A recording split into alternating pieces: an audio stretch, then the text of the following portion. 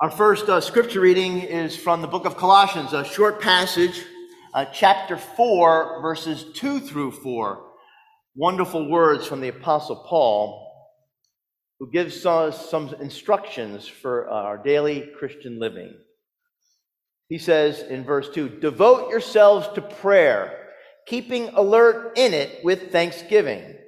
At the same time, pray for us as well, that God will open to us a door for the word, that we may declare the mystery of Christ, for which I am in prison, so that I may reveal it clearly as I should." And friends, this is the word of the Lord. Thanks be to God. Well, as I'm beginning this morning, I want to ask a favor of you. I want you to take out your keys, whether they're in your pocket or in your purse. And I'm going to take mine out here. And I want you to hold them up. And on the count of 3, I'm going to ask you to jingle them. 1, 2, 3. Janet, I've just recruited new handbell choir members for you. See, it's not that hard. Now, the reason why I'm doing this is because keys are the key to the letter to the church in Philadelphia. This is a letter about keys and doors. Now, if you haven't put your keys away just yet, I want you to hold them up in front of you once again. And I want you to look at these little hunks of metal, because they open the most important places in your life. One of them probably opens your home. Another one opens the key to your office or the place where you work. Then, of course, there's the key to your Ferrari. You wish, right? I have keys on my keychain that will open up all the doors to the church here and across the street. At least that's what they told me when they gave them to me. But I have to tell you, so far, so good. The only time I may get a little bit nervous is if this key does not open my office door. That would be a bad sign, wouldn't it? Seemed like they're reveling in that a little too much, I'm not sure. Well, there is one key that none of us has. It's the key that is mentioned in Revelation chapter 3, verse 7. The key of David dangles from the keychain of Jesus Christ. And whoever holds the key of David has more power than if he had all the keys to all the rooms in the Oval Office in Washington, D.C. The key of David opens and unlocks the future. And because it is Jesus who holds the key, he can say to people who are trapped or caught in seemingly impossible circumstances, "I open a door to a new future." The church in Philadelphia is only one of 2. We looked at Smyrna earlier in our series in Revelation. Amongst the 7 churches in Revelation that receives unqualified praise and affirmation from Jesus Christ. And that was certainly good news to the church in Philadelphia. So I want to invite you to join me as I now read from the 6th of the 7 churches in Revelation. We'll finish things up next week. We're looking at the Philadelphia church from Revelation chapter 3, verses 7 through 13. You can follow along on the screen. "And to the angel of the church in Philadelphia write, these are the words of the Holy One, the true one, who has the key of David, who opens and no one will shut, who shuts and no one opens. I know your works. Look, I have set before you an open door, which no one is able to shut. I know that you have but little power, and yet you have kept my word and have not denied my name. I will make those of the synagogue of Satan who say that they are Jews and are not, but are lying. I will make them come and bow down before your feet, and they will learn that I have loved you. Because you have kept my word of patient endurance, I will keep you from the hour of trial that is coming on the whole world to test the inhabitants of the earth. I am coming soon.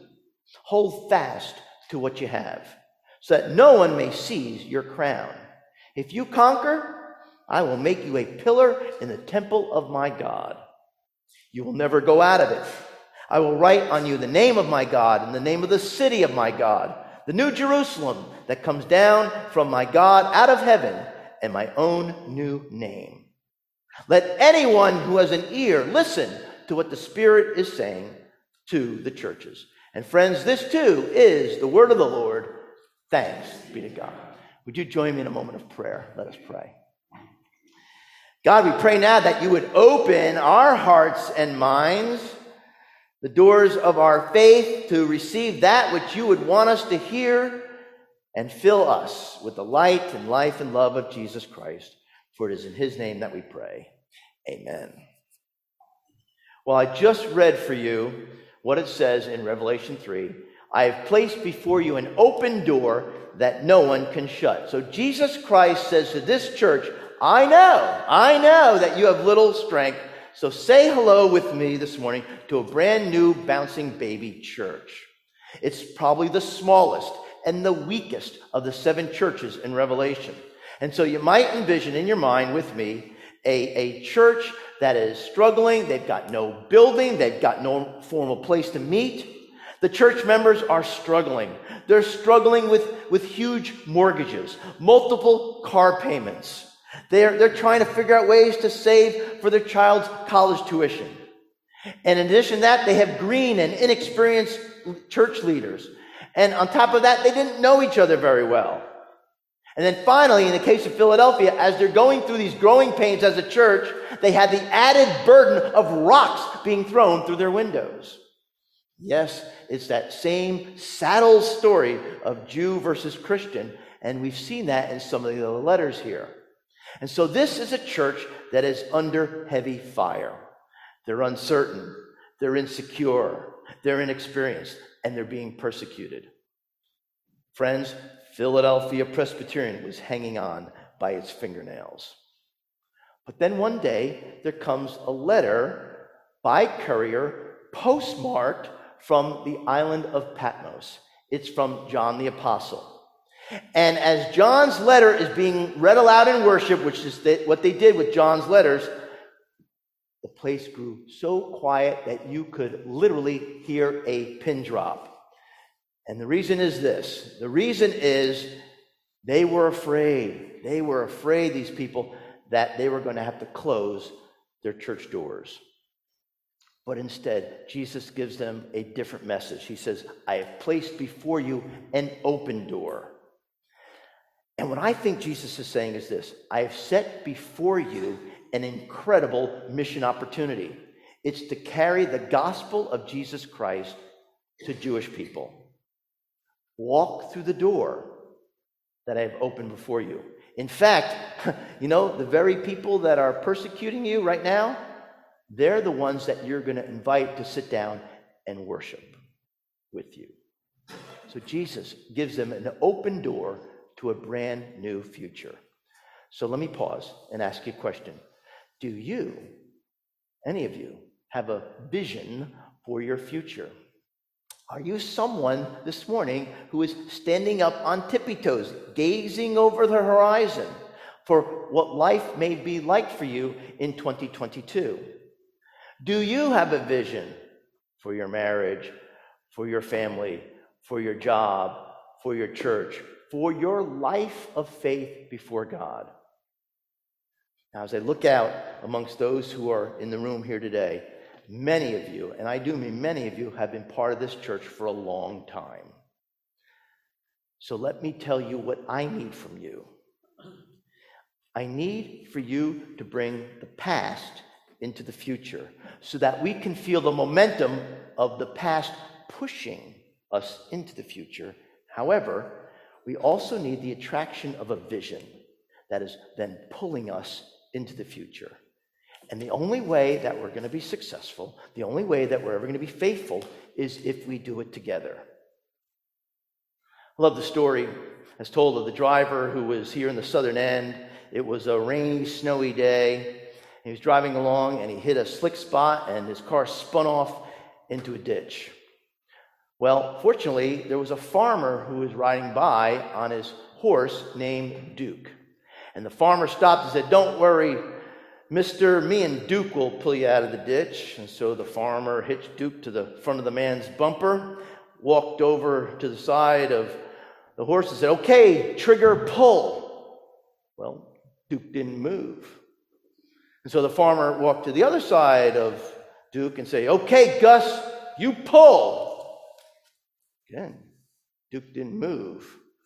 And finally he said, "Okay, Duke, you pull." And then Duke gave this mighty surge. He pulled that car that was in the ditch out of the ditch and back on the road. Well, the driver was so thankful. He said, "Thank you so much for helping me. But I have to tell you, why in the world did you call your horse by the wrong name the first 2 times?" And the farmer said, "Well, you see, it's like this. Duke's blind. And if he thought he was the only one pulling, he wouldn't move."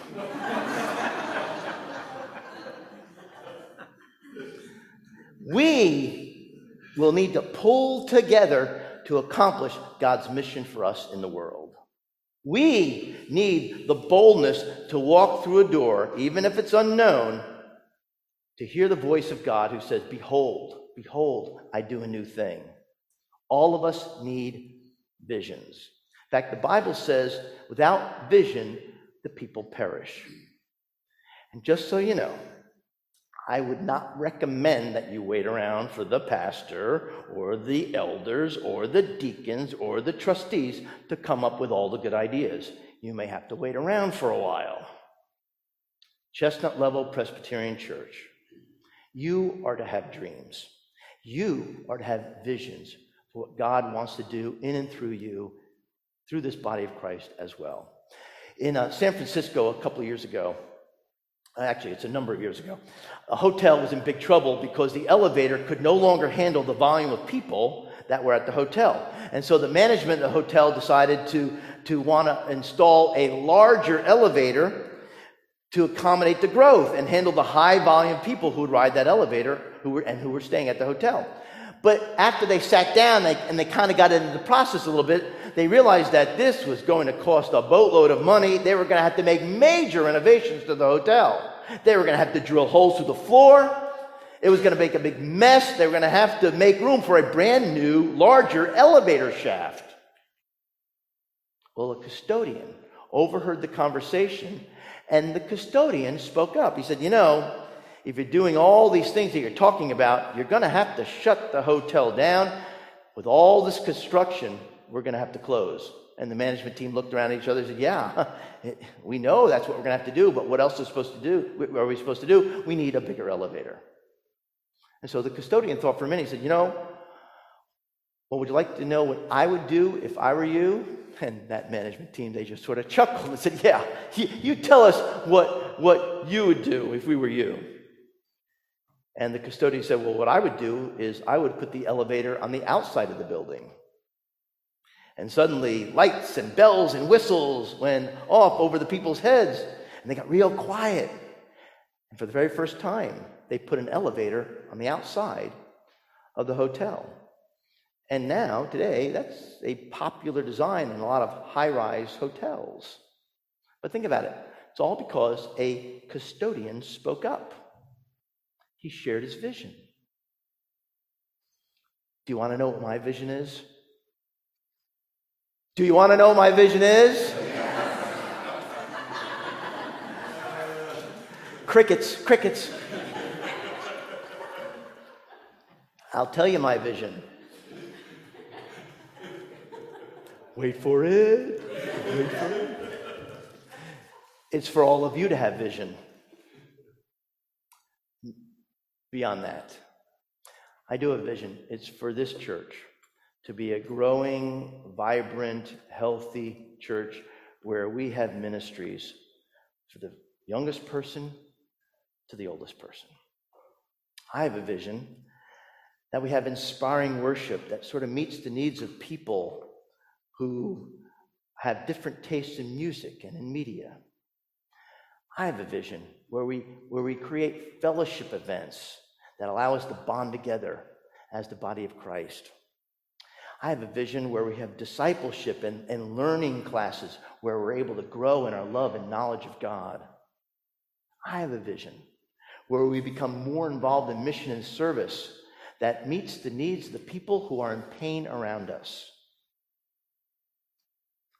Well, no matter what we do, all the people that we reach through the ministries of this church are going to need one thing, and that is the gospel of Jesus Christ. They have a need to know the love of his cross. They have a need to know about a love that has set them free.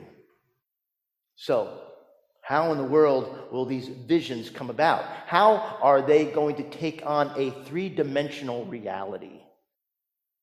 One word: obedience. I read earlier in verse 8, I know that you have little strength, and yet you have kept my word. And then just a couple verses down in verse 10, it says, you have kept my commands. See, God opens the door, but our obedience is what turns the key. And if you think about it, this is true even in the secular world. The players in tonight's Super Bowl from the Cincinnati Bengals and the Los Angeles Rams, there's no way they could have ever achieved the success that they have, ever have gotten to the level of athleticism, to the pinnacle of the big game, without obeying their coach.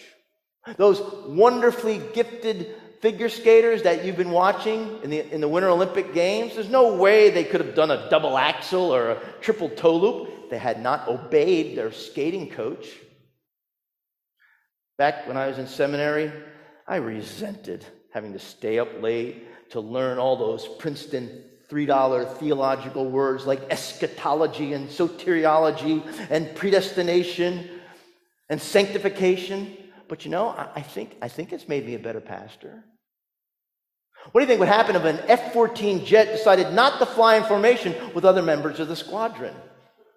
Wouldn't work. Instead, they are under orders to obey in order to be successful in their mission. So obedience is the key to life. And as a Christian, what we're saying is I'm under orders. And in the Philadelphia church, they were under orders to take the gospel to Jewish people. Now, it's interesting to me in looking at this letter. In the letters that we've looked at previously, we hear over and over Jesus saying, repent, repent, you need to repent. You know that repent means I'm going in one direction, I stop in my tracks, I turn around, and I go in the opposite direction. That's repentance. But what Jesus says to this church in Philadelphia is different. He says, don't you dare turn around and go back. Your command is to go forward. I've opened a door for you. Now go and walk through it. And friends, I believe that the Holy Spirit is alive and ready, willing, and able to equip you and me to carry on with the gospel and Christ's life-changing work.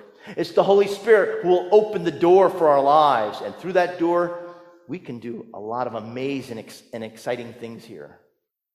So remember, our call as God's people is to obey and walk through that open door. Because, if you think about it, I get the feeling that God gets a little bit tired standing there holding that door open while we sort of sit on the fence waiting for us to walk through that door. Instead, God says, walk through the door that is open that I've set before you. Last question. If I were to ask you who is the most beloved movie character of all time, who would you say?